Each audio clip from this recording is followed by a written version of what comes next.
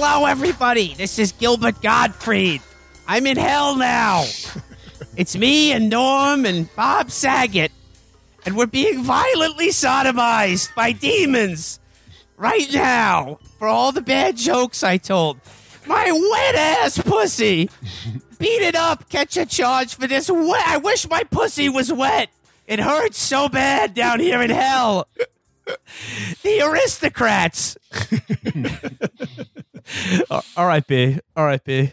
A true legend. One of the greatest. Not forgotten. One of the greatest to ever touch the mic. Just a generation of like comedy legends have all died. Yeah, the past. true. Like, Louis Anderson, Bob Saget, Norm, Gilbert Gottfried. Yeah.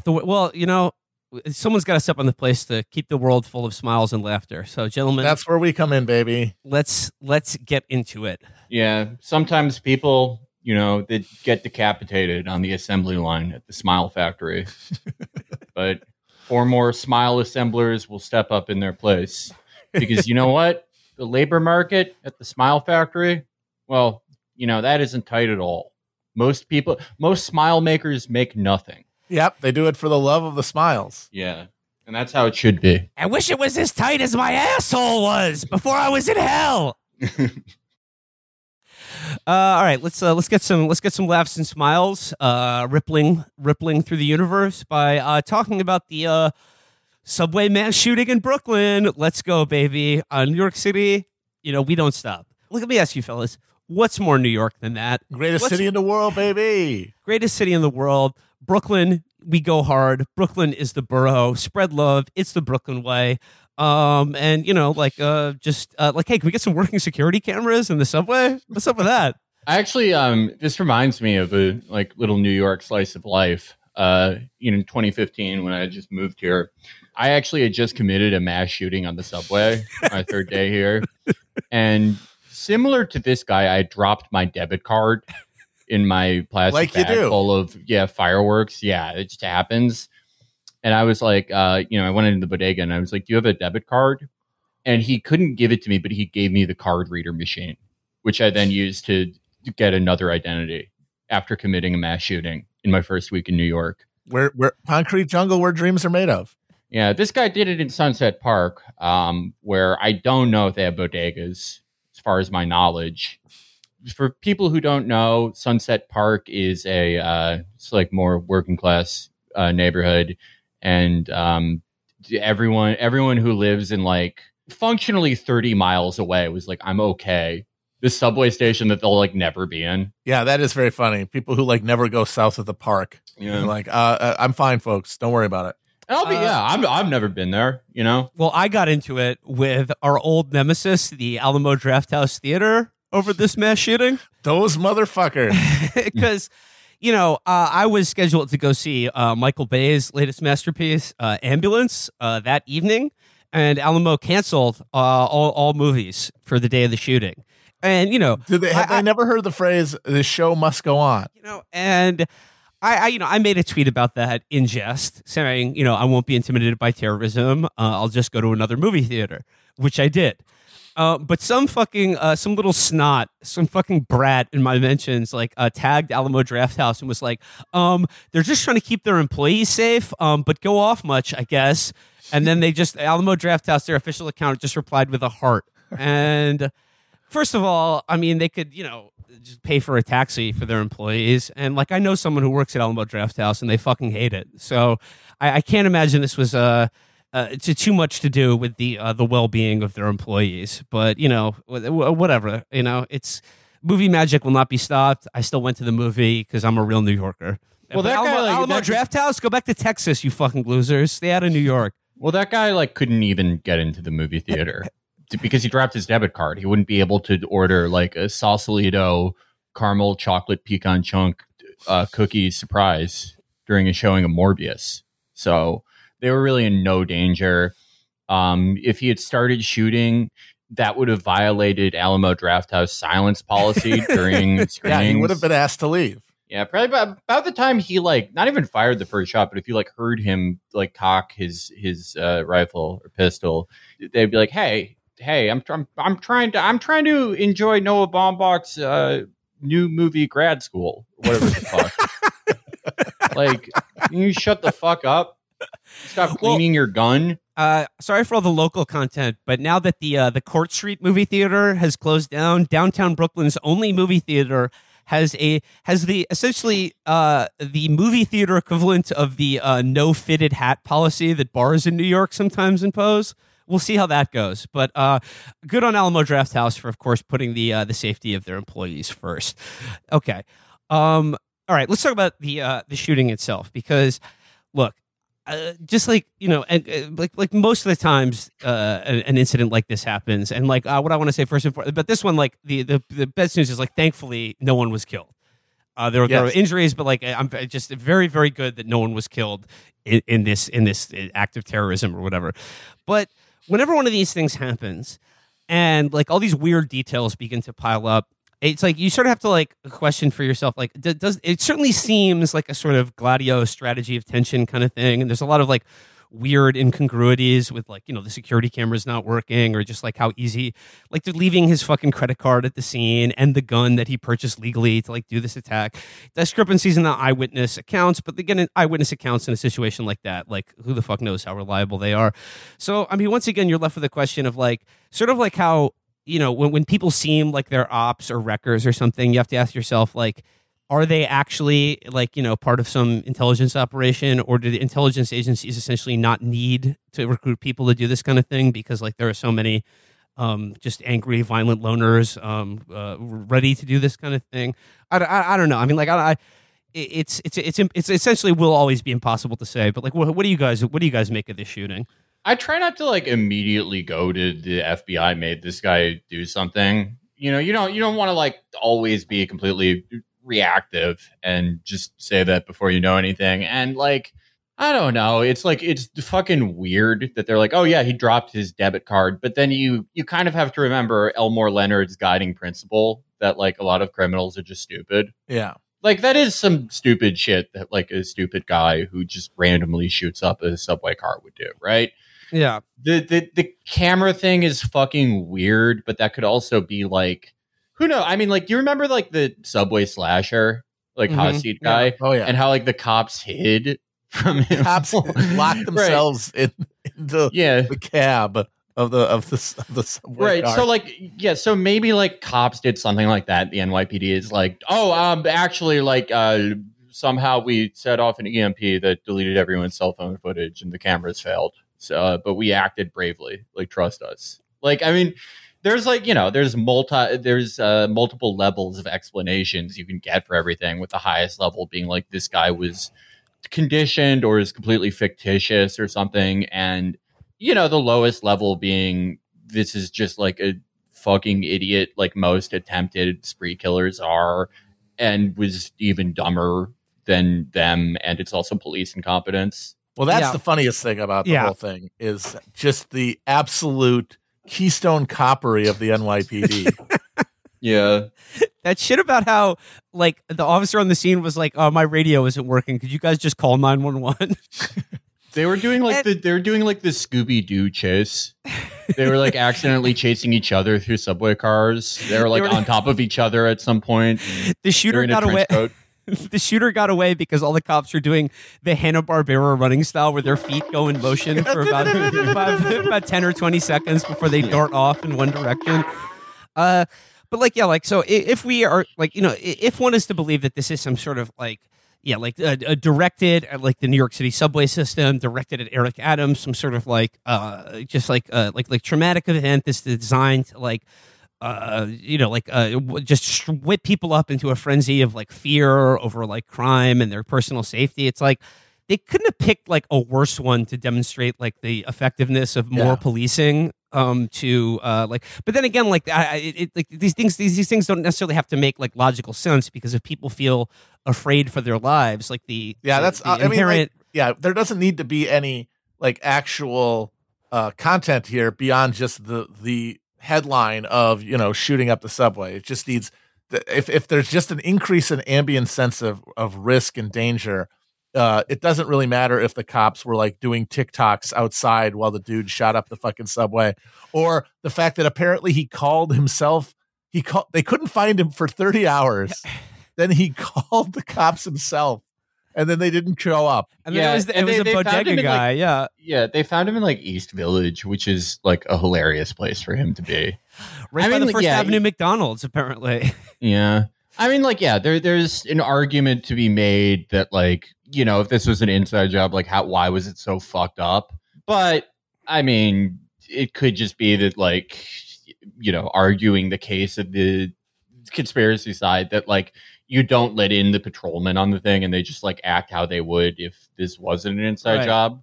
But, I mean, again, I don't really feel comfortable saying that with what little we know. Yeah, we don't know anything. Yeah, and like I just think like with all these things, like they'll just like always remain in this like just cloud of just weirdness. But like the net result of it is, you know, like just like the further, I don't know, like just destabilization of our society and just like the further like just like alienation and fear levels just being like cranked up to like ever higher levels.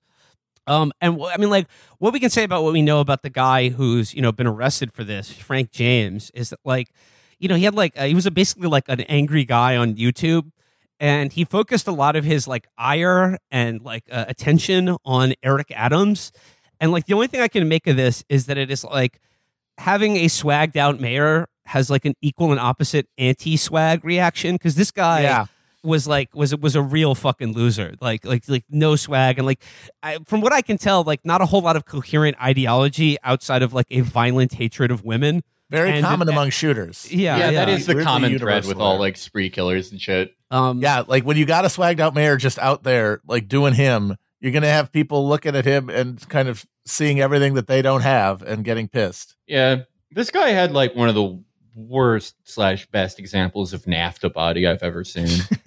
But yeah, like you know, like I mean, it's just like with this is just like just thank God no one was actually killed in this. I mean, like it's amazing no one died. I mean, like many people were shot, but like apparently him setting off those like smoke grenades in the subway car probably saved a lot of people's lives. Because like he set it off in like a fucking enclosed car and was like, oh, this is going to obscure the view of all my victims. But then, like, it's like, oh shit! Like, so my view of aiming at anyone is also totally concluded. Yeah, that feels like just a fail guy having something in his head that seemed cool, and then in doing it, and being like, "Oh no, I hadn't considered this part of it." Yeah, that's what made me think this wasn't an inside job. Is that's like a real thing a stupid guy would do. Like and then he's like, "Oh yeah, I can't like auto target in real life. I can't like click R3." Although, you know, we have to say, as whenever it happens, it bears pointing out, if no other reason than just to ask, what exactly are you doing with all of those resources? Yeah. This is a guy who was known to the FBI.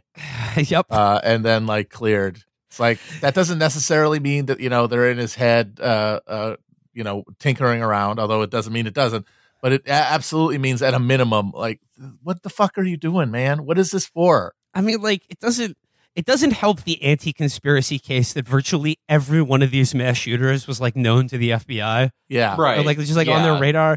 And then like if we're gonna talk about the fucking NYPD, because like, you know, the subway has been like largely the focus of like increased policing, certainly since Eric Adams has been mayor. And like if you're on the subway now, there are cops in every subway station. There's usually 5 of them just hanging out right by the turnstiles, basically just trying to stop, you know, like to arrest and ticket people for jumping the turnstile. But like, yeah, it didn't seem to help anyone. It helped anyone here. And during the 30 hours in which like the, you know, alleged shooter was at large, the NYPD's anti-terrorism task force was clearing a homeless encampment in Tompkins Square Park. Yeah. That's what they're doing. Like I said, the New York NYPD, 7th largest military in the world. Michael Bloomberg loved to brag about that. They have a bigger budget and more men under arms than the Ukrainian military. Yeah. I got a solution to like 2 problems here. Just airdrop the entire NYPD into Kiev and have them fight their way out. Yeah. Get them some working radios, though. And take away their fucking phones. Yeah. This it did kind of like either Fall Guy mass shooting or like, I don't know what you would call this. It's just a Gladio as done by Italian Americans versus actual Italians and Americans. But, you know, one or the other, right? I'm sort of erring more towards the side of it's not Gladio right now. Unfortunately, like, took away from the coverage of, like, the homeless camp sweeps, which are, like, fucking horrifying. we're like, as with, many things on the street level, criminal justice front, it's sort of like the maximalist policy of like making the most amount of people miserable. Like just destroying like any type of space that like any homeless person has. So these people who have been like tormented for like sometimes decades by fucking living outside and being exposed to the elements and like aggravating already existing mental health problems and despair. Like, what are they supposed to do? Just like ride the fucking train all day as everything deteriorates? Like, the homeless policy in every major American city is just like random acts of violence by the police and then turning every man, woman, and child into like a freelance unpaid social worker. Yeah. Where it's like, I mean, like most homeless people, I'm not going to say are like going to attack somebody, but like it's kind of all bets are off when someone has like completely untreated mental illness and has been exposed to the elements for like 30 fucking years. And it's just a horrifying, awful situation for everybody. But like, if there is like a random attack by a homeless guy, then they can go, oh, look, we need to sweep more camps. Yeah. And then just like make the fucking problem worse. It's like, it's just a horrible system all around. And like, of course, like they've like shifted the debate on it so much through all this that like the like left position, if you live in a city, is like, no, they should be allowed to like live outside and like eat garbage. Yeah. Because you've like destroyed any institution that could give them any type of housing or accommodation or treatment. And so like the best thing you could do is just show that like you personally are not upset by seeing them. Yeah. Like the homeless people being out there is a chance for you to show how enlightened you are, that you don't mind. Yeah. But like I sort of feel like the way like the focus of like a lot of major cities on like an increasingly like punitive and like sort of homeless centered policing strategy of like, clearing encampments, sort of like these mass sweeps, and Christ knows, like if California, like they're about one step away from just like putting them on a train. Yeah, there's going to be, I think there's going to be camps in the near term future here. Like the Manzanar solution. Yeah. And like, just inculcating like a greater sense of like fear and hatred for the homeless among like the I guess like the rest of the population. But the thing is, like, as like a policing technique, it just seems to be like one of the only things that they can do that people like see and is easy for them to do. Because it's like, like you just see where the homeless are, and then like, oh, like nobody's going to complain if you like rouse them up, arrest them, throw out all their shit. Whereas like, there was another mass shooting in the Bronx this weekend. Or like just like a couple of, in the same amount of time, like, and like a bunch of people were shot in the Bronx, and I believe someone was killed. And like it's just like, whether it's the problem of guns or rising crime, it's just like it doesn't seem like any policing strategy has like much of an effect on any of it. But like what people can see and what's easy to do is just like, do these mass sweeps of the homeless and like, sort of blame them for like people's increasing sense of insecurity and like this, even though it may, like, whether it's true or not, people feel it, and like homeless people are the ones who are like the face of that now, because they are a problem that can be not solved but dealt with in a way that the public like looks at and they're like, oh yeah, that's why we have cops, like that's what they're for. Well, yeah, no, I mean, it's like all American wars. It's designed to never be able to win it. Yeah. Like, they're never, like, someone with the resources of the LAPD or NYPD could, like, do something absolutely awful and psychotic, like just send them on a long march outside the city or something. But they'll never really do that because they always want there to be, like, some presence of that. So, yeah, there's always, like, this problem that people can feel like you need cops to solve. Yeah. And also, like, I think, like, just seeing like scores of suffering people writhing on the sidewalk is just part of the design in America, kind of. Yeah. Like you're kind of supposed to see that. Grind. Yeah, you're kind of supposed to see that because it's like, hey, there's no floor for you to fall to. Yeah. There's no net to catch you. We do not have, there's no one catching you. So so work on the weekends, like, minding your P's and Q's. Right. I mean, like the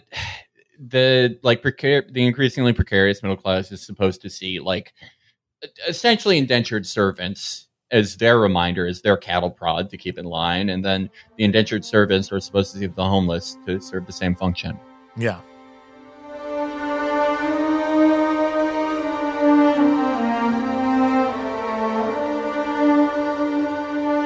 Well, I mean, like, I guess if we're talking about this increased sense of just bafflement that people have, like an increased sense of like whether it is like more statistically dangerous now than it was 20 years ago, which it is not, and it is in fact broadly safer across most categories. People feel it, and I'm not saying they're even wrong to feel this way. Like, even though it may not be like technically rational, but like, I mean, who's capable of rationality anymore? It's just like that's not a thing. Yeah, like I said, like the sense of bafflement and alienation that people have, that like they tend to be stoked and increased by like things that make you feel like that the fabric of society is being rended apart in front of your eyes. To turn to that phenomenon of like how people feel about reality and their ways of coping with it, I would like to turn now to the New York Times, who has remember we did the the focus group on like independent swing voters a while back. Oh yeah. They have a new one out now about like conservative men and like how they think and feel about American society, and there's a lot of gems in here. So let's dive into this. Like the headline is, "These 8 conservative men are making no apologies." This is by Patrick Healy and Adrian J. Rivera. They begin this little like focus group that they talk about. They sort of like, they set it up like this. They say, "There was no talk of a stolen election, no conspiracy theories about voter fraud or rants about President Biden's legitimacy. Yet listening to our 90-minute focus group with 8 conservative men, you couldn't help but worry for our democracy a bit." So I'm gonna call bullshit on this immediately, because if it is a focus group plumbing the brains of 8 random conservative men in America, and there's not a single one talking about a stolen election, then I'm sorry, they've cherry picked these fucking 8 guys so that they wouldn't talk about shit like that. Because I don't think this is an accurate representation with the conservatives who get on the editorial page. Yeah, exactly. This is like, if they're not talking about the vaccine being like snake DNA to make you part satanic and remove the God gene from your body, or about how President Trump won the election, I don't think that this is an accurate representation of the current state of American conservative men and their beliefs and opinions. That being said, the New York Times writes, the men didn't see themselves fitting into American society today. They didn't feel free to be themselves in the culture. 7 of them said that they felt like a stranger in their own country. At a time when democratic institutions are under pressure and even under attack, and the United States feels so ununited, what causes these Americans to feel so alienated from American? After a recent focus groups with Democratic-leaning voters on the economy, younger women on work, relationships and gender roles, and teenagers on school and their futures, we decided to talk to conservative men about how they see themselves and what they value. Most said that they believe society is headed toward increased rule-breaking and a me culture. Crime and a sense of lawlessness came up a lot. Our focus group leader, Kristen Soltis Anderson, she had a cameo in the Della Volpe piece, saying that she was singing the praises of Della Volpe on Monday. Oh yes, the Zoomer whisperer. Yeah. Kristen Soltis Anderson was surprised by how much they used examples of poor road etiquette as emblematic of broader societal decay. To that end, safety was a major theme. Concern about being physically attacked, and also concern about being verbally attacked for what they say. Several felt the cost of saying what they really think is sometimes just not worth it, evoking worries among some Americans about free speech and cancel culture. And they also had strong views about masculinity and gender. They seemed aware that their views are out of step with modern culture and will offend some, but still felt their views were obviously correct. So, all right. So, let's skip ahead to the actual focus group. So, Kristen Soltis Anderson begins by asking, this is the stock and trade question of focus groups. She says, if you had to describe your biggest concern about the United States or American society in a single word or phrase, what would it be? Tony, who is white, 72, retired, and from Massachusetts, says government spending. This is a conservatism classic. Derek, who is black, 63, and a software engineer from Georgia, said inflation. Michael, who is white, 67, and retired from Florida, said economy. Christopher, Christopher, who is black, 51, and a small business loan broker from Maryland, said elitism. Danny, who is Middle Eastern, 47, and a realtor from Florida, said disgraceful. And finally, Joe. And finally, Joe, who is white, 37, and in apparel manufacturing in New York, said weak. That's the apparel manufacturing guy from New York. Thinks American society has gotten weak over the years. We're freaking weak over here. Did they interview like a bunch of like riddle giving dwarves? The last three answers, like, come on now. Answer me these questions 3 to see what a disgrace American society be. Okay, so Kristen Soltis Anderson says, Joe, why weak? Joe responds, this is not the America I remember growing up in. Joe is my age. Like, I grew up in the exact same fucking America he did. I mean, I guess, like, in a certain sense, like, yeah, nobody, like, American society is not the same as it was when we were kids, Joe. But he says... what he means is there's the internet, honestly. Yeah. Like, that's what it is. It's like, it has changed our understanding of, like, public space in a way that, yeah, if you grew up before the internet, you grew up with a different understanding. And now we have this new thing. And it really does, if you're of a certain age, it does feel like there's this new, I don't know, like intimacy, but also alienation that comes from that, because you have this like socially reinscribed identity and like values that are then, publicly performed by people in a way that you just didn't experience. Like, it's true. Not that long ago, like 20 years ago before social media. Well, yeah, no, I mean, like, sometimes you get like a tree of life voter, right? Where it's like, yeah, I need to vote for Tom Tillis this time. So like my life is like my memories and my waking dreams of 40 years ago. But this is more like, I don't know what you would call this, because I think there's a lot of this voter where it's like they wouldn't be able to verbalize the problem, where it's like, oh yeah, no, we have this like unprecedented access to each other, and performance has become a part of American public life just for regular people in a way that it never has in any other society in history. And brains have been rewired in a completely unprecedented way that we do not understand, maybe will not ever understand. But I think we need like a Trey Gowdy type guy to fix that.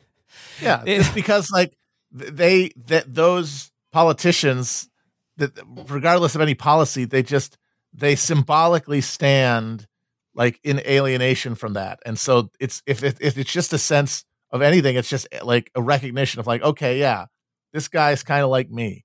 He gets that this is weird and uncomfortable. Well, yeah, because like the difference in like between how like the two parties reconcile with that is, for the Republicans, like the performance in their aspect of the performance that is American life, their performance is being like, oh, I just like live every day like it's 1983, and like eventually I can get us back there.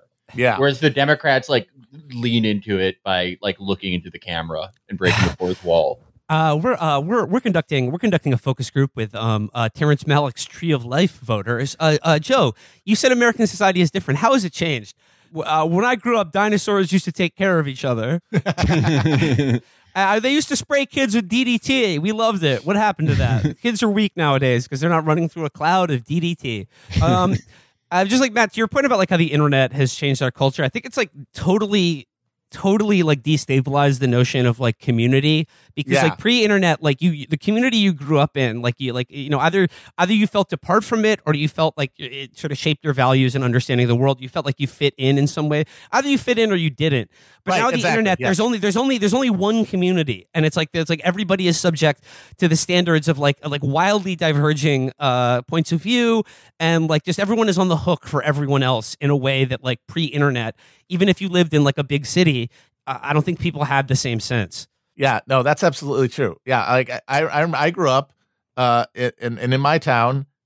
Yes, there was like one sort of package of values that was broadly accepted, and I defined myself against it. I was like, I don't like this, but it was a nice, clean thing that I could do.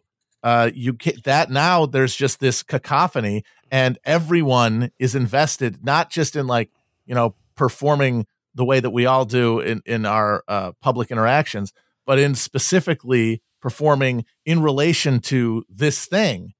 At that, I know that the Zoomers out there are like, what are you even talking about? But that really didn't always used to be that way until very recently. It wasn't. Yeah, I barely remember what it was like, but yeah, no, it is a marked change to the point that like the frustrating thing is like you lose a little bit every year of what it was like before, to the point that like your own memories are through this filter. Mm-hmm. Now, like, I think that the internet is a very good example of how someone who's even 37 and 38, like, my age, can feel like their childhood that they had and like the world, the things that they took for granted or accepted as universal could be deeply destabilized. However, Joe immediately gets into another thing that's very telling here.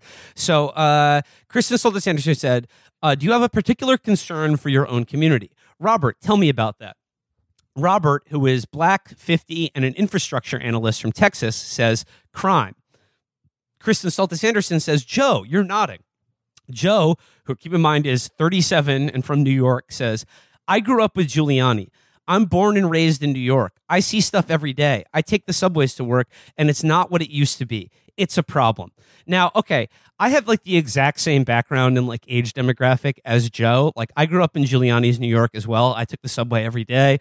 Like I'm still out on the streets. I still take the subway. And the thing is, like, the vibes have shifted. There has been a vibe shift. You can make fun of that if you want, but like people's vibes feel fucked up and weird now. But rationally, or for whatever it's worth, crime under Giuliani's New York was across the board categorically probably 3 to 4 times as high as it has been in the 21st century. Like you are in every way, shape, and form less likely to be victimized by crime in New York City now than you were under Giuliani.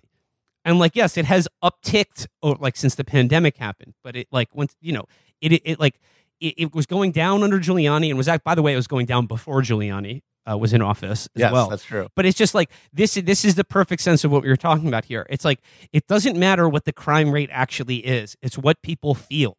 And if people feel, or like the media that they consume shows them only that, like, mass shootings are happening on the subway. You know what? That didn't happen when I used to grow up. So I can imagine how that could make you feel like shit is getting out of hand and like, people are losing control of like the cities and communities that they live in, even though like, rationally or whatever, like that's not the case. Or it's just like you're safer now than you were then. And that's why the Democrats are so fucked, because they are stuck in a corner now where all they can try to do is like use data to prove that it's not that bad relative to historic trends. And that has nothing to do with what the subjective experience of living in America feels like. Again, like another case of like voters, or better yet, people who get excited to join a focus group, describing like something that is kind of real, right? Like the different feeling. And that different feeling, I think, it's a bunch of things. It's stuff we've already described, like the effects of technology and performance on American life, but also like the collapse of the American bargain, right? Yeah. That it is a bargain based on sort of comfort, ease of living, some type of like easy advancement that is now impossible with like a collapse in American prestige, American decline in profit rates. But is, again, something that like, maybe once every literally billion focus groups, you'll get some guy who may be able to describe that. And, to Joe's point, living in New York City, the subways have absolutely gotten more fucked up over the last 5 to 10 years. Like, there is more crime on the subway. There may be less than there used to be, but crime has gone up, and just the general shittiness of subway service and like cleanliness of stations. Like it has gotten worse by every metric. And like that's a real thing you can point to about like the decline of American society.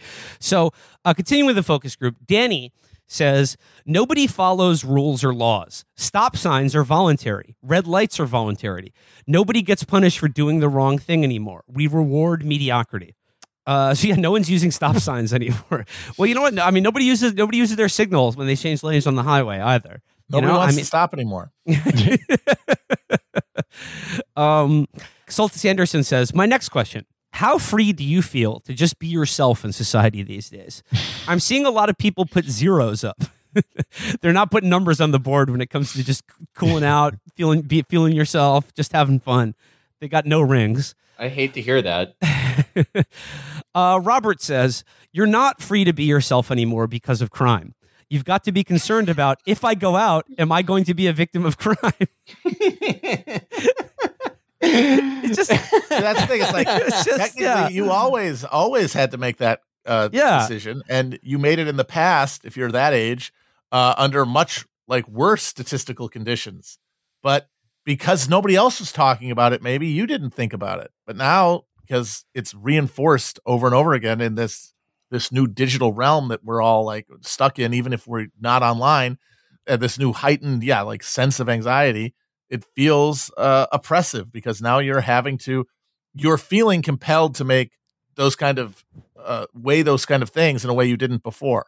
And obviously, like the news media, whether it's the New York Times or the New York Post, or certainly like local TV news, has like always played up crime and has always got ratings based on like pitching lurid tales of crime and street violence to their readership.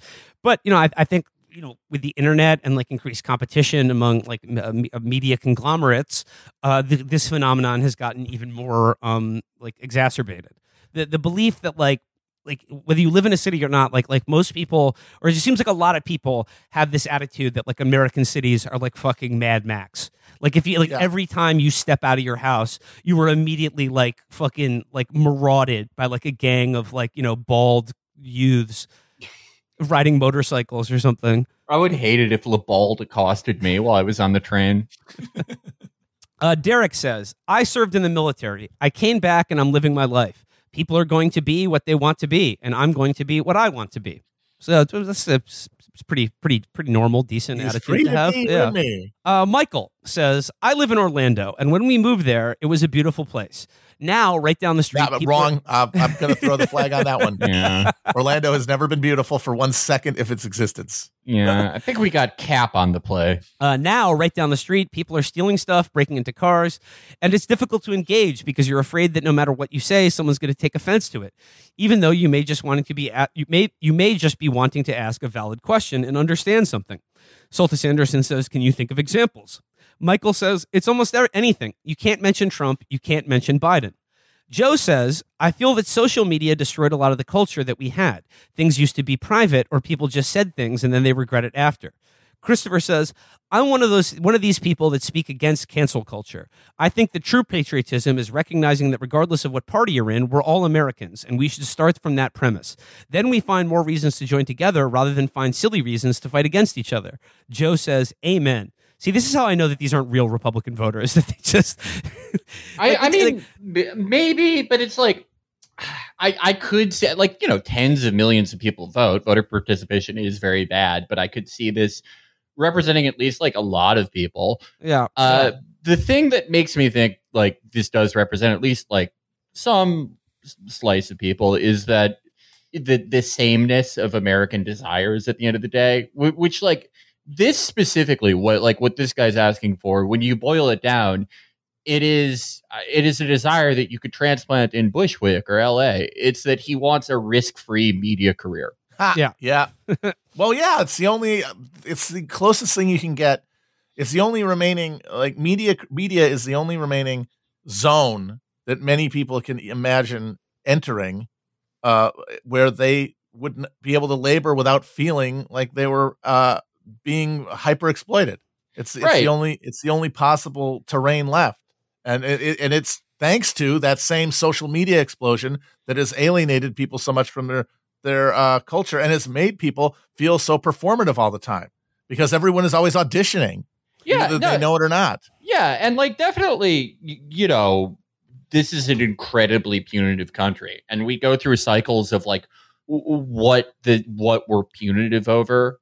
Sometimes it's you're against the Iraq War. Other times it's like during the 2 years where 2 or 3 years where like the dominant cultural strain like in media was a sort of like weird academic like idpol.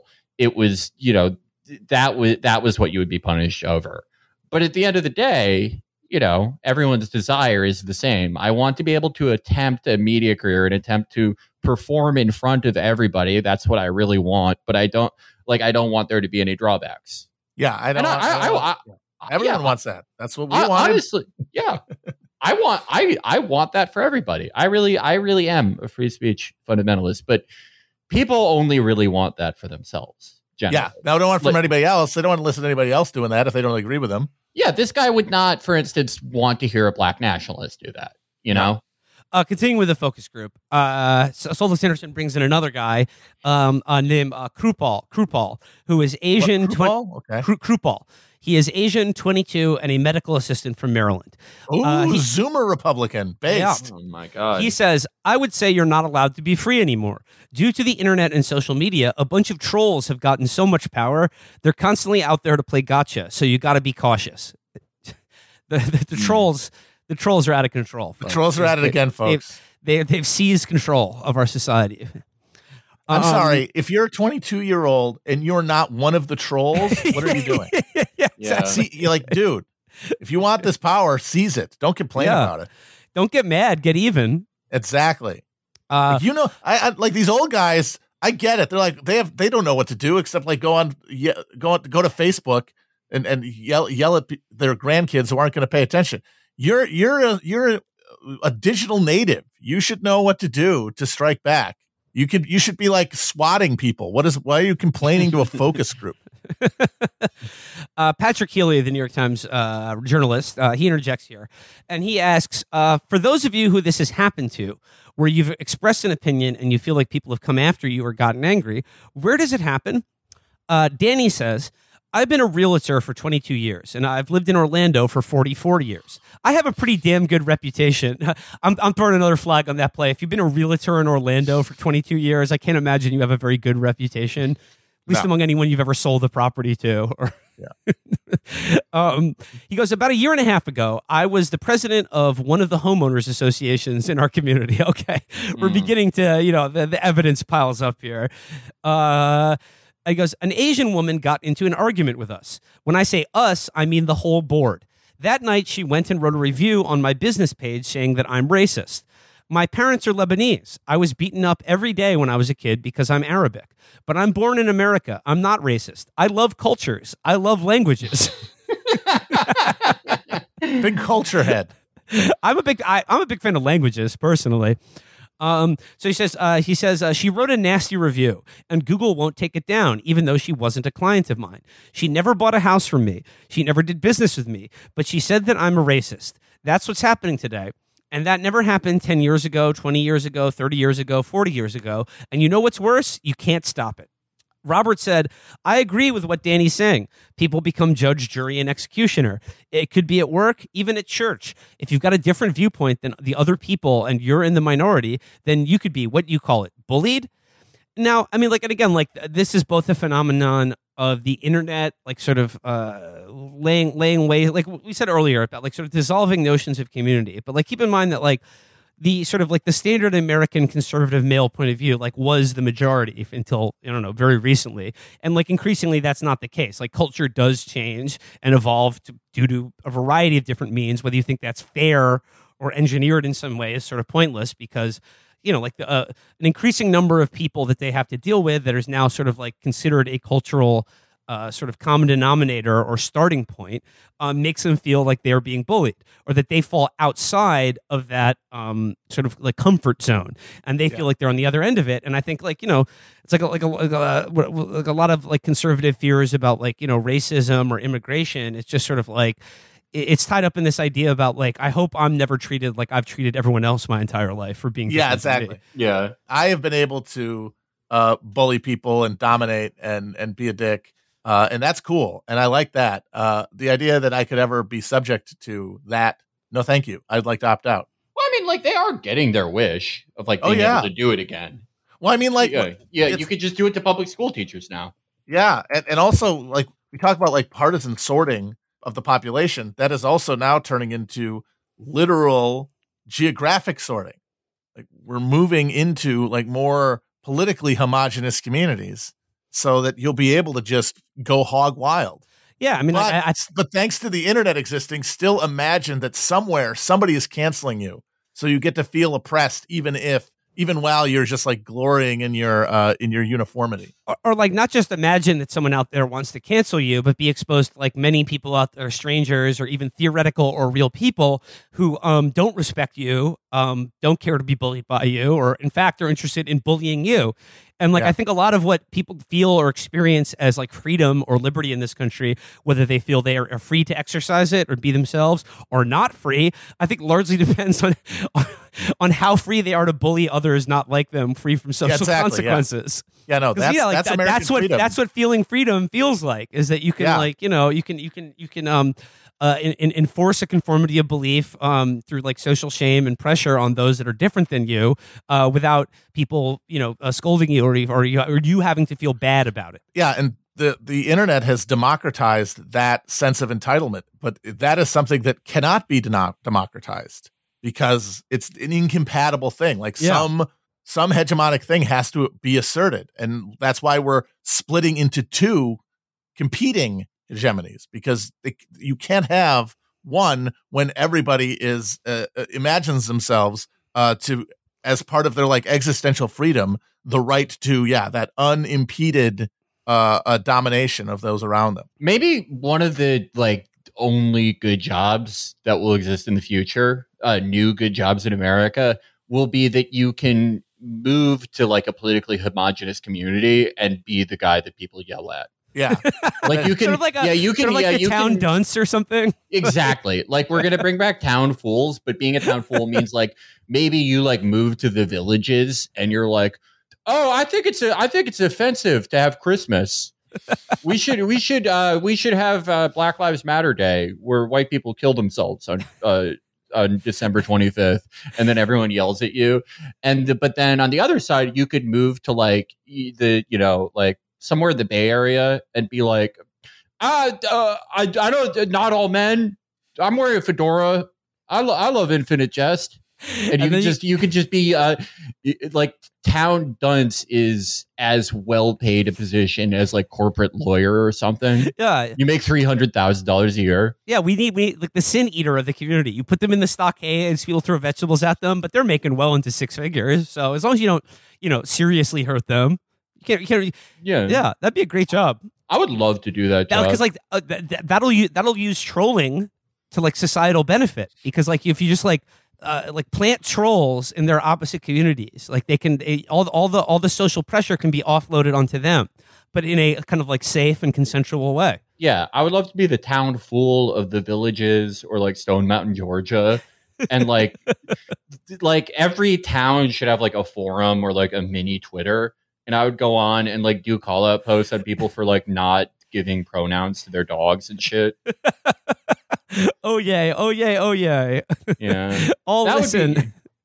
The words of Caesar. It'd be a fun job for me. Patrick Healy interjects. Robert, is there something specific that you remember happening? Robert says, I voted for Trump. I like Trump from when he was with The Apprentice. I knew him as a business person. That's why I voted for him. And then, oh Lord, from church to every place, people just had a problem with it. You can't have a different viewpoint. Christopher says, I just want to harmonize with what Robert is saying. I don't even know if you guys have heard this term, but I've been called coon and Sambo in every word in the book. But when it came to Trump, everybody is so focused on the sound bites. But when I show them the executive orders that he's done for so many different cultures and people that are part of America, they don't want to hear it. They only want to stick to the sound bites. That's when I realized just how irrational so many Americans are, and I blame a huge part of that on the media. Derek says, I mean, even before the information age, talking about politics inflamed people. Even before the information age, talking about religion inflamed people. Now you've got access to all this information through all these different sources, so it's coming at you fast and furious. But for me, the same thing's been happening forever. 20 years ago, 30 years ago, you talk about politics, you get into a heated argument. Because like Derek, like that seems like a sensible point of view. I mean, like it sort of used to be like it's in mixed company. It's bad manners to bring up issues relating to politics or religion for precisely this very point. Right. Mm-hmm. I mean, I think obviously, like it's very it's juvenile to be like the people with different political beliefs than me disagree with me, and they don't say that I'm right when I talk to them. That's fascism. I mean, you're being a baby, but as you said, it used to be understood that if you didn't want an argument, you won't bring up politics. But part of that change, brought about in part by social media, is that you can't not talk about politics now, because the political spectacle has fused completely to culture. So there's no non-political subject. I mean, obviously, there never is a non-political subject, but until recently, again, there were areas that people understood to be non-political. And now, because politics can't do anything material, it has to push cultural buttons, because it cannot appeal any other way, because those functions are no longer up for democratic discussion. Everything is politicized, and so you end up having to get into these fights if you want to talk about anything. And that does seem like it'd be very wearying. I mean, like, as we've said, like, politics is the domain of the freak, the sicko in American life, but we're all freaks and sickos now. Yeah, we've been freakified. We've been sickified. We've all gone sicko mode. And so now every discussion ends up, even if it doesn't tip into political conflict, the knowledge that it could really does, poison relations. And it's something that I think younger people don't even recognize because they have grown up that way. Yeah, and whether you're on Twitter or Facebook or like any social media, and like, despite your followers or an algorithm that caters to like your point of view, nothing that you're saying is just truly among friends. It could always sort of pass through the membrane into some larger community or sphere of belief that is diametrically opposed to yours. I'll just say, though, sort of similar to Chris Rock getting slapped by Will Smith. If a joke is good enough, and if a political belief or religious belief is good enough, I think you should fucking be willing to take some shit for it. Yeah. I mean, I understand, if you're not wanting to engage with the broader public and it keeps coming to find you, I can understand how that could be annoying. But if you're going to share a political belief publicly, which is what the internet is, you should be able to you should just sort of have to man up and understand that some people are going to be pissed at it. Some people may abuse you for it. Some people may get wildly angry at you. But if you believe in it strongly enough, I think you should be able to weather that as sort of the price of being able to express yourself. As Felix says, freedom isn't the freedom is the freedom to say and do whatever you want without pushback, without feeling uncomfortable for a second of your life. Well, I mean, it's such a broad and general thing that you can't I do not think you can make an all-encompassing statement about it, right?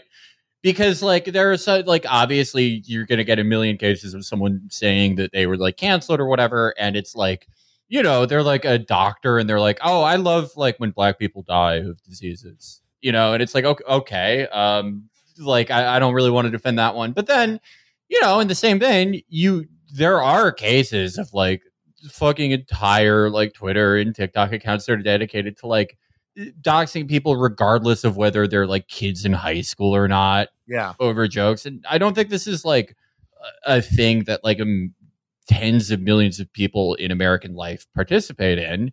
It's something that more people are a part of it than they would have been many years ago, but that's just by virtue of the freakification of American society. Mm-hmm. But it's too broad for me to say you should be willing to take shit. I think after many years of doing this, that my personal belief on the detested term cancel culture is that the best solution to poor faith reading of jokes or people being legitimately offended or people wanting you to be kicked off a platform is that you don't really dwell on it and you just keep doing your thing, and that seems to work the best. That is kind of impossible for a lot of people in American life because reaction and counter reaction is the only thing you can do, and also that doesn't fully account for the fucking woman on TikTok is hey, everyone call this kid's principal. What the fuck is that? Yeah. But that she is, as much as anyone else is, a victim of the freakification of American life. This is not something that people in any type of good state would be doing. Continuing on, Solda Sanderson says, Michael, do you think that there are any things in particular you just try not to talk about today? Michael responds, one of the things that I'm sensitive to is diversity. Diversity is when you have people that truly have different ways of thinking, and that's how you solve problems. But you can't talk about it because people don't see it that way. It's all about skin colors, all about sexual orientations, all about these things that the media constantly talks about. It's not about the things that really give us value as individuals. Joe says, There's a lot of things you can't talk about. I was mentioning to someone in my office about the president appointing a Supreme Court nominee. It was an African-American woman. And I was saying that's the most racist thing you could do. What if somebody else was good? Appointing a black woman to the Supreme Court is the most racist thing you can do. I mean, I know what he's talking about. He's saying that, like Joe Biden said, like immediately off the, like, it's going to be a black woman. Stupid. But like, I mean, classic like, Brandon. Yeah, but at the same time, it's like there are a billion people. There are, like, every single man, woman, and child in America is like qualified and constitutionally capable of sitting on the Supreme Court. So I don't really believe in this argument that he's like there's 20 more qualified people than this woman. Like, if he wants to take that into an article of faith in America, though, that we live in a meritocracy and that high offices should be filled through a meritocratic process. It might not be true, but that doesn't mean that it's not something that people have like hardwired in as a belief and then get alienated from when they see it disregarded or imagine to see it disregarded. So your joke continues, what if they were Asian? What if they were anything? And then when you speak to somebody about it, well, what are you? Racist? No, I'm not a racist. Soltis Anderson says, are there any places where you do feel comfortable at home being yourself? Joe said, during the pandemic, we decided to make a WhatsApp group. And the group grew to what it is today of like 35 guys that mostly share the same views. And we just talk to each other all day. And everybody says what's on their mind. We don't hold back. Soltis Anderson says, then let me ask the flip side of this question, which is, are there any spaces where you specifically don't feel comfortable? Any places where you are extra on guard? Joe says, I would definitely say in my office. I don't want to offend anyone. I have 4 kids. I have a living to make. I don't want to deal with any headaches. Danny says, I've had friends that I've known for 20 or 30 years drop me from Facebook over political differences. No matter how well they've known you, they will turn their back on you. Joe says, I wanted to mention one of my closest friends happens to be a liberal, and I'm the total opposite. We're great friends. People don't understand that today, that it's okay to disagree. Michael says, the country, to a great extent, has really lost the ability to have civil discourse and able to learn from different opinions. So Soltis Anderson says, another show of hands questions. How many of you agree with this statement? I feel like a stranger in my own country. All but Derek raise their hands. Danny says, we are the most selfish, self-centered, entitled culture. Everything correct. You too, though, motherfucker. You are not excused from that circle. My brother's a doctor in the emergency room. I hear stories every single night. People just run red lights. And when we were younger, we used to see only one person run a light. Now it's 4 or 5 cars in a row on the same light. They could literally kill a family. They don't care. They're in a hurry. They've got to get to Chick-fil-A. Soltis Anderson says, when he runs a red light, it's because he had to. You don't understand. This is why This is why, at the end of the day, everyone will like sign on for a military coup that kills all of their enemies, is because everyone is being incentivized to be the most selfish, awful version of themselves. Like, that is a universal thing. But of course, for every individual who is being pushed in that direction, because they've lived their life, they have a narrative that justifies it. But everybody else is just some asshole. See, I would have been deeply skeptical of this idea that everyone is just running red lights and like disobeying traffic laws, had we not spent a couple hours driving from Dallas to Houston on this past tour.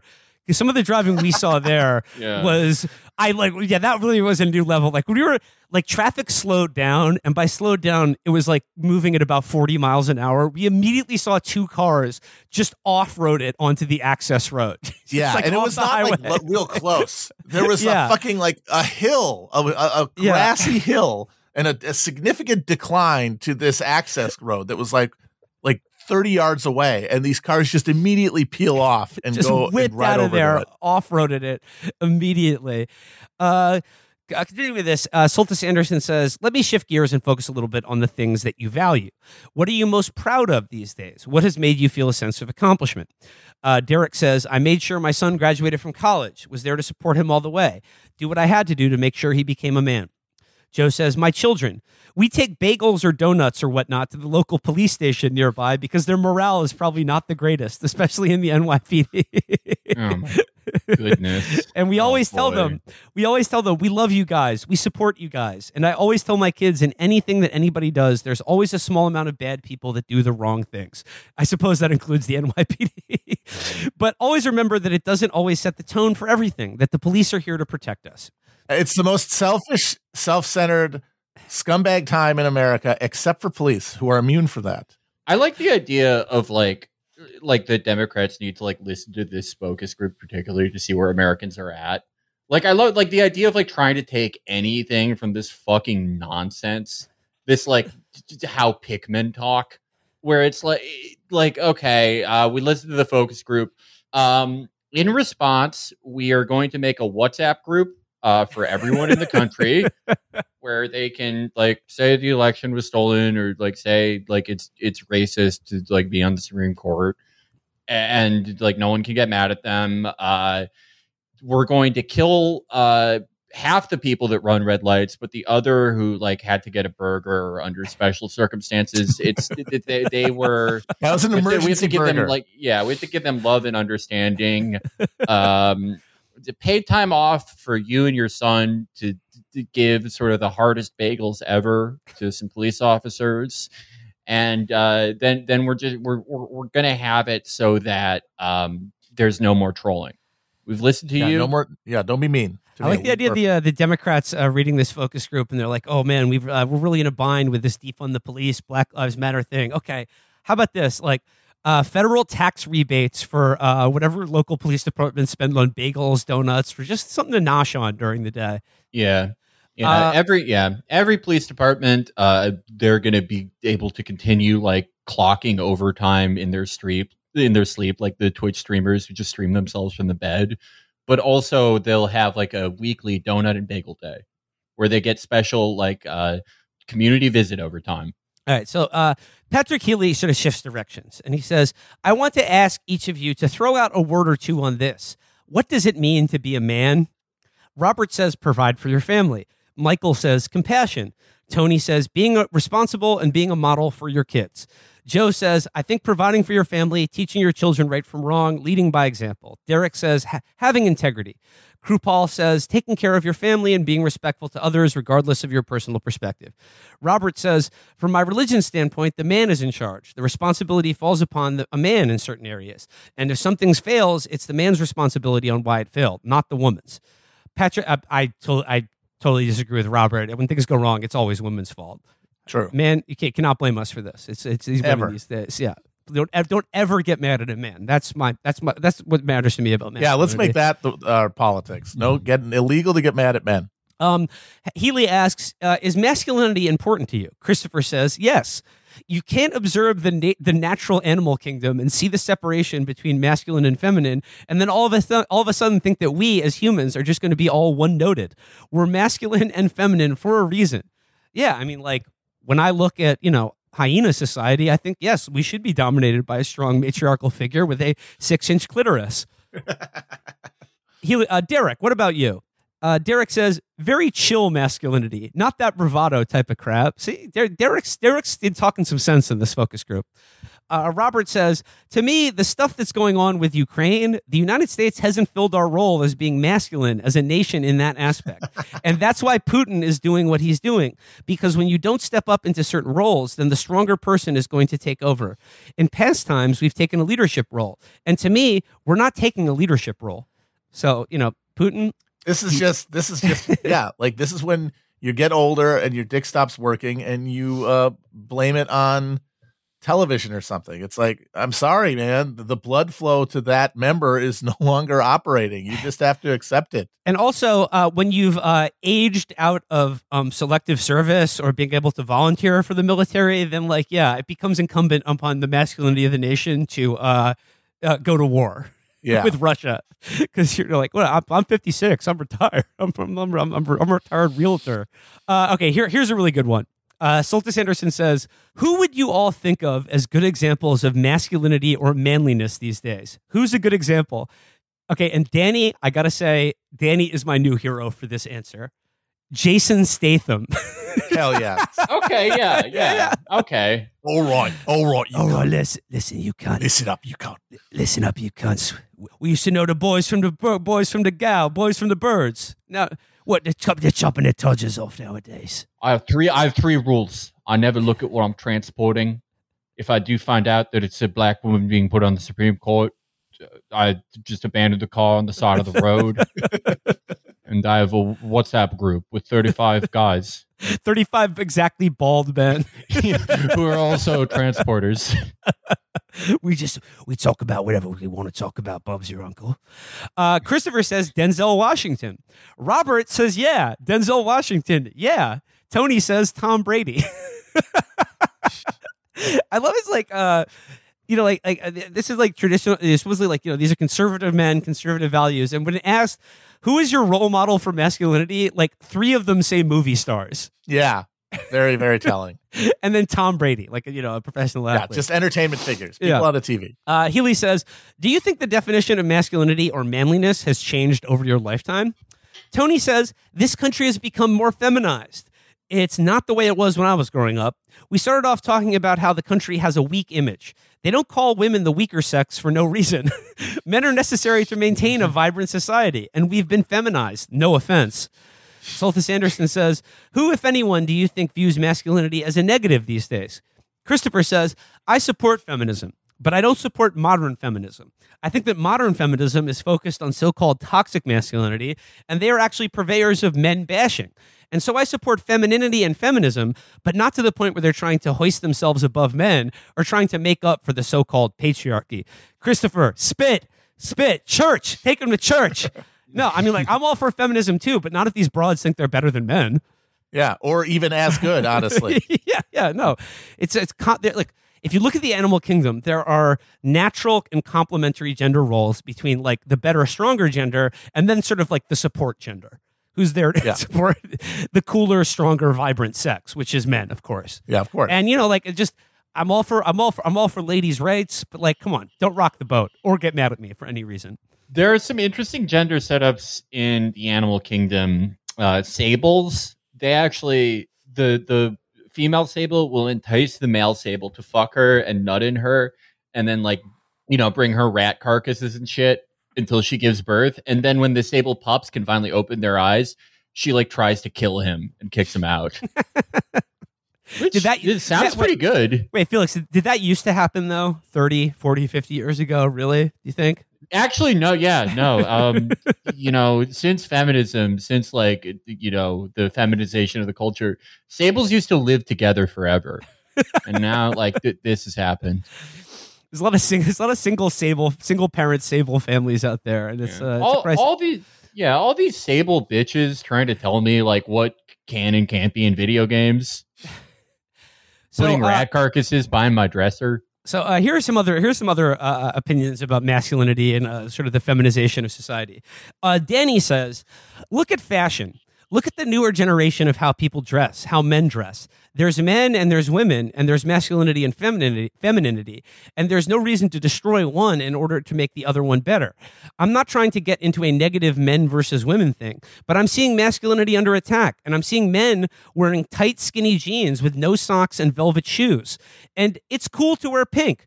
I don't mind wearing pink. It's a cool color. And I'm not saying colors belong with a certain gender. It's so funny. This is what we were talking about earlier. Every time you speak, you don't feel comfortable enough to say what's on your mind, where you have to almost give a disclaimer. I have no problem with pink. But when we go out to a club or a dinner or dancing, you see some of the younger generation wearing very feminine clothes, blatantly feminine clothes. So much so that we were almost trying to portray masculinity as negative. But okay, so that was Danny. I like how he almost defeated himself in an argument. He's just for no reason. Just the starving wretch that is his inner monologue was what about pink? And he was like, no, I think pink's awesome. See, this is what I mean. You can't even say anything. And no one said anything. That's the thing. It's just the first time he's heard one of his own thoughts in 3 years. And he's like, oh, what the fuck? Yeah, all this oppression is largely in their heads as they're confronting feelings that they don't know how to process and then just getting mad at them. Yeah. I have to say, the skinny jean thing, I don't really know what he's talking about. I thought he was going to talk about how Harry Styles will wear a dress, and people are like, look at him beating up gender roles, and it's gender roles have never been stronger. Gender roles are challenging him right back. He looks terrible in that. It's funny, when it comes to sort of cultural reactionary frustrations with contemporary society and particularly masculinity, I feel like as long as I've been alive, it's always been focused on pants. And when I was a kid, it was they were too baggy and falling off your ass. and now they're too tight. Now they're too tight. Yeah. Yeah, and now they're tight. It's like, what do you want from us? We need a nice, like, sort of relaxed fit Dockers. Just sort of straight leg, not no boot cut, and no no tapering on the legs. That's okay. This is a cool idea for men. You know how like women have we're the daughters of the witches you couldn't burn. How about like we're the sons of the men who you told to pull up their pants. Well, you said like our pants were too baggy, they're sagging, and now when the wolves come knocking at the door, look who's come crying back for help. I'm gonna look down at all the 37-year-old garment manufacturers and system admins begging society to wear looser pants, and I'm gonna say no. Michael says, kind of makes me think of the old peace through strength thing. Masculinity is kind of like that, where you need to be confident, willing, and committed, but not necessarily aggressive. But there's a place for it, and it needs to be there. Krupal says, I work in healthcare. I'm lucky to have a good environment. But a lot of my other friends who work in healthcare, they've been told a lot of times to tone it down and not show their manliness. If it's tattoos or if it's long hair or a beard, anything that is leaning towards masculinity, they're told to tone it down. Long hair? Yeah. Long hair and beards used to be associated with. Yeah. What are you talking about? Yeah. Tell the fucking hard hat rioters that long hair is a symbol of masculinity. I have not heard anyone put together a coherent thought in this. They're just like they are like them trying to construct like a sentence that tries to convey one opinion or one sentiment is like that they're seesawing against themselves and falling off every time. I've noticed that the answers have become more confused and contradictory when they've waded into the question of like masculinity and what it means to be a man. Guys today, we're adrift. Soltis Anderson says, show of hands, how many of you would say that men have it harder these days than 2 or 3 decades ago? Joe says, what comes to mind is Governor Cuomo of New York, who I hate. I couldn't stand him. I was so happy when he was gone. But maybe he was really trying to have a relationship with one of these women. I just feel like I feel like the people just rush to judgment on things. But that goes back to the cancel culture idea, where they just look to go after people. There's a mob, and then once they go after you, that's it. You work in the workplace, you have to watch what you do. You want to pat someone on the back? Oh, whoa, that might be, you better be careful. I just love he's like, I hate Governor Cuomo. I'm so glad that he's gone. But like, honestly, like I support all the sexual harassment he did. I mean, I thought it was very unfair what happened to him. Yeah, he's a romantic guy, and you can't ask someone their bra size in the office anymore. You can't ask about their sex life, or it becomes a big thing. Krupal says, it's like you're a woman, you're given a trophy. If a guy does something, it's not a big deal. If girls do the same thing, it's like, you go, girl power. I think her gender plays a bigger role, and it gives her more advantage these days, be it career or anything. Christopher says, I think that women have it a lot easier than men these days. What it feels like is that society is trying to make up for the times when women were oppressed, and it seems like it's kind of gone overboard. And then Soltis Anderson says, do you think our society values you, the things you contribute, the things you stand for? Do you think society values you? Derek says, well, I think companies like Nike value me. What? What? What the fuck? My God. I guess Nike's the only company that hasn't done like just a girls only trophy ceremony just for the ladies. Christopher says, I don't think institutions or society values me. America seems to be focused on sensationalism and celebrity worship, things that aren't really of any inherent value. My thing is, I have to create the value in myself. I have to live my life with that value, and I have to instill that sense of value in my kids, my family. A show of hands question. Do you think that sexism is a major problem in America today? Nobody raises a hand. And do you think that racism is a major problem in America today? Nobody raises a hand. Problem solved. So just some closing thoughts here. Christopher says, You have individual racism, just like you have individual sexism. You may have pockets or communities of that are known for it. Certainly people that may be in office that may be purveyors of it, but it doesn't make the whole system that way. And I think what happens is people try to make it become systematic. And I understand it, don't get me wrong. I can't say that 50, 60 years ago that it wasn't systematic, because it was. But you can't take that and then just refuse to look at all of the changes that were made and say, oh yeah, we're still there, because we're not. I mean, that's getting at a real like a genuine crisis that's buried within like the attempt to, you know, create racial justice in this country and all that, which is that, yes, there was like a regime of de jure racism in America that was dismantled, and with it was supposed to be the empowerment of African Americans to, you know, finally be able to claim like political influence in relationship to their share of the population. And at the exact same time that like those barriers fell, the U.S. economy was radically restructured in such a way that upward mobility was canceled. You either were lucky enough to have gotten into the homeowning class, and then you get to huddle on that equity, you know, as your kids and their kids slowly lose purchasing power and wealth, or you don't, in which case a decline is inevitable. And that is what the legacy of the systemic racism is this reinforcing of a economic distinction. But we can't talk about economics, and we can't tie race to economics in any coherent way, because we have completely we don't have any political faction with the ability to, you know, actually pass bills that represents that analysis. So you have this thing of you're telling everyone like, no, the racism is still a problem. Racism is systemic, but people who've been brought up on the story of the civil rights movement think, no, we did that.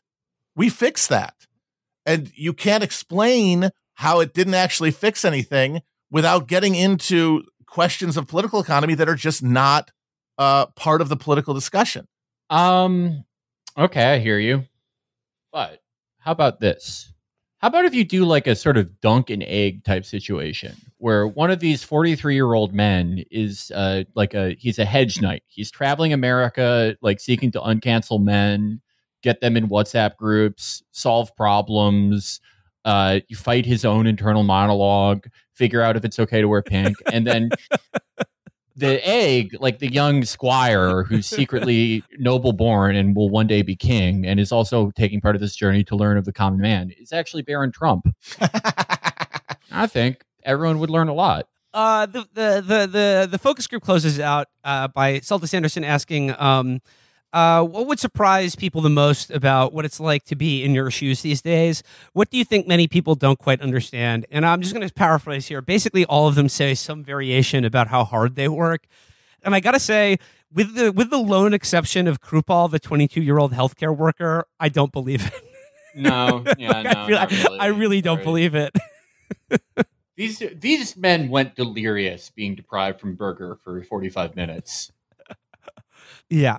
If you're a realtor in Orlando, like, I mean, come on, like, you just spare me the rap about fucking hard work and fucking shit like that, because yeah, I would love to like just randomly make one of these guys the president. That would be awesome. Like, why not make Jason Statham the VP? Yeah. Yes. Oh man, a Denzel Jason Statham presidential ticket. Can you imagine how cool that would be? You know what this reminded me of? This reminded me of when we were in D.C. for the Trump inauguration. And I thought about this guy that I met like outside the shitty hotel we were staying at, where he was like, he was a like big Trump guy.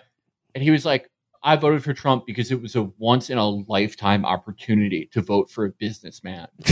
But also, I'm from Arkansas and I love Bill Clinton. He's a great guy. I'm actually friends with him. And that is typical American. They should have put that guy in the focus group. He was at least like more interesting than these guys. I could not figure out what the fuck his deal was. Very friendly though. There you go. I mean, like when you dig deep beneath the surface, basically all Americans are just the same kind of ignorant pigs, myself included. It's true. So, Yeah, absolutely. We're selfish, self-centered, ignorant pigs. And all we could do is blame everyone else for it.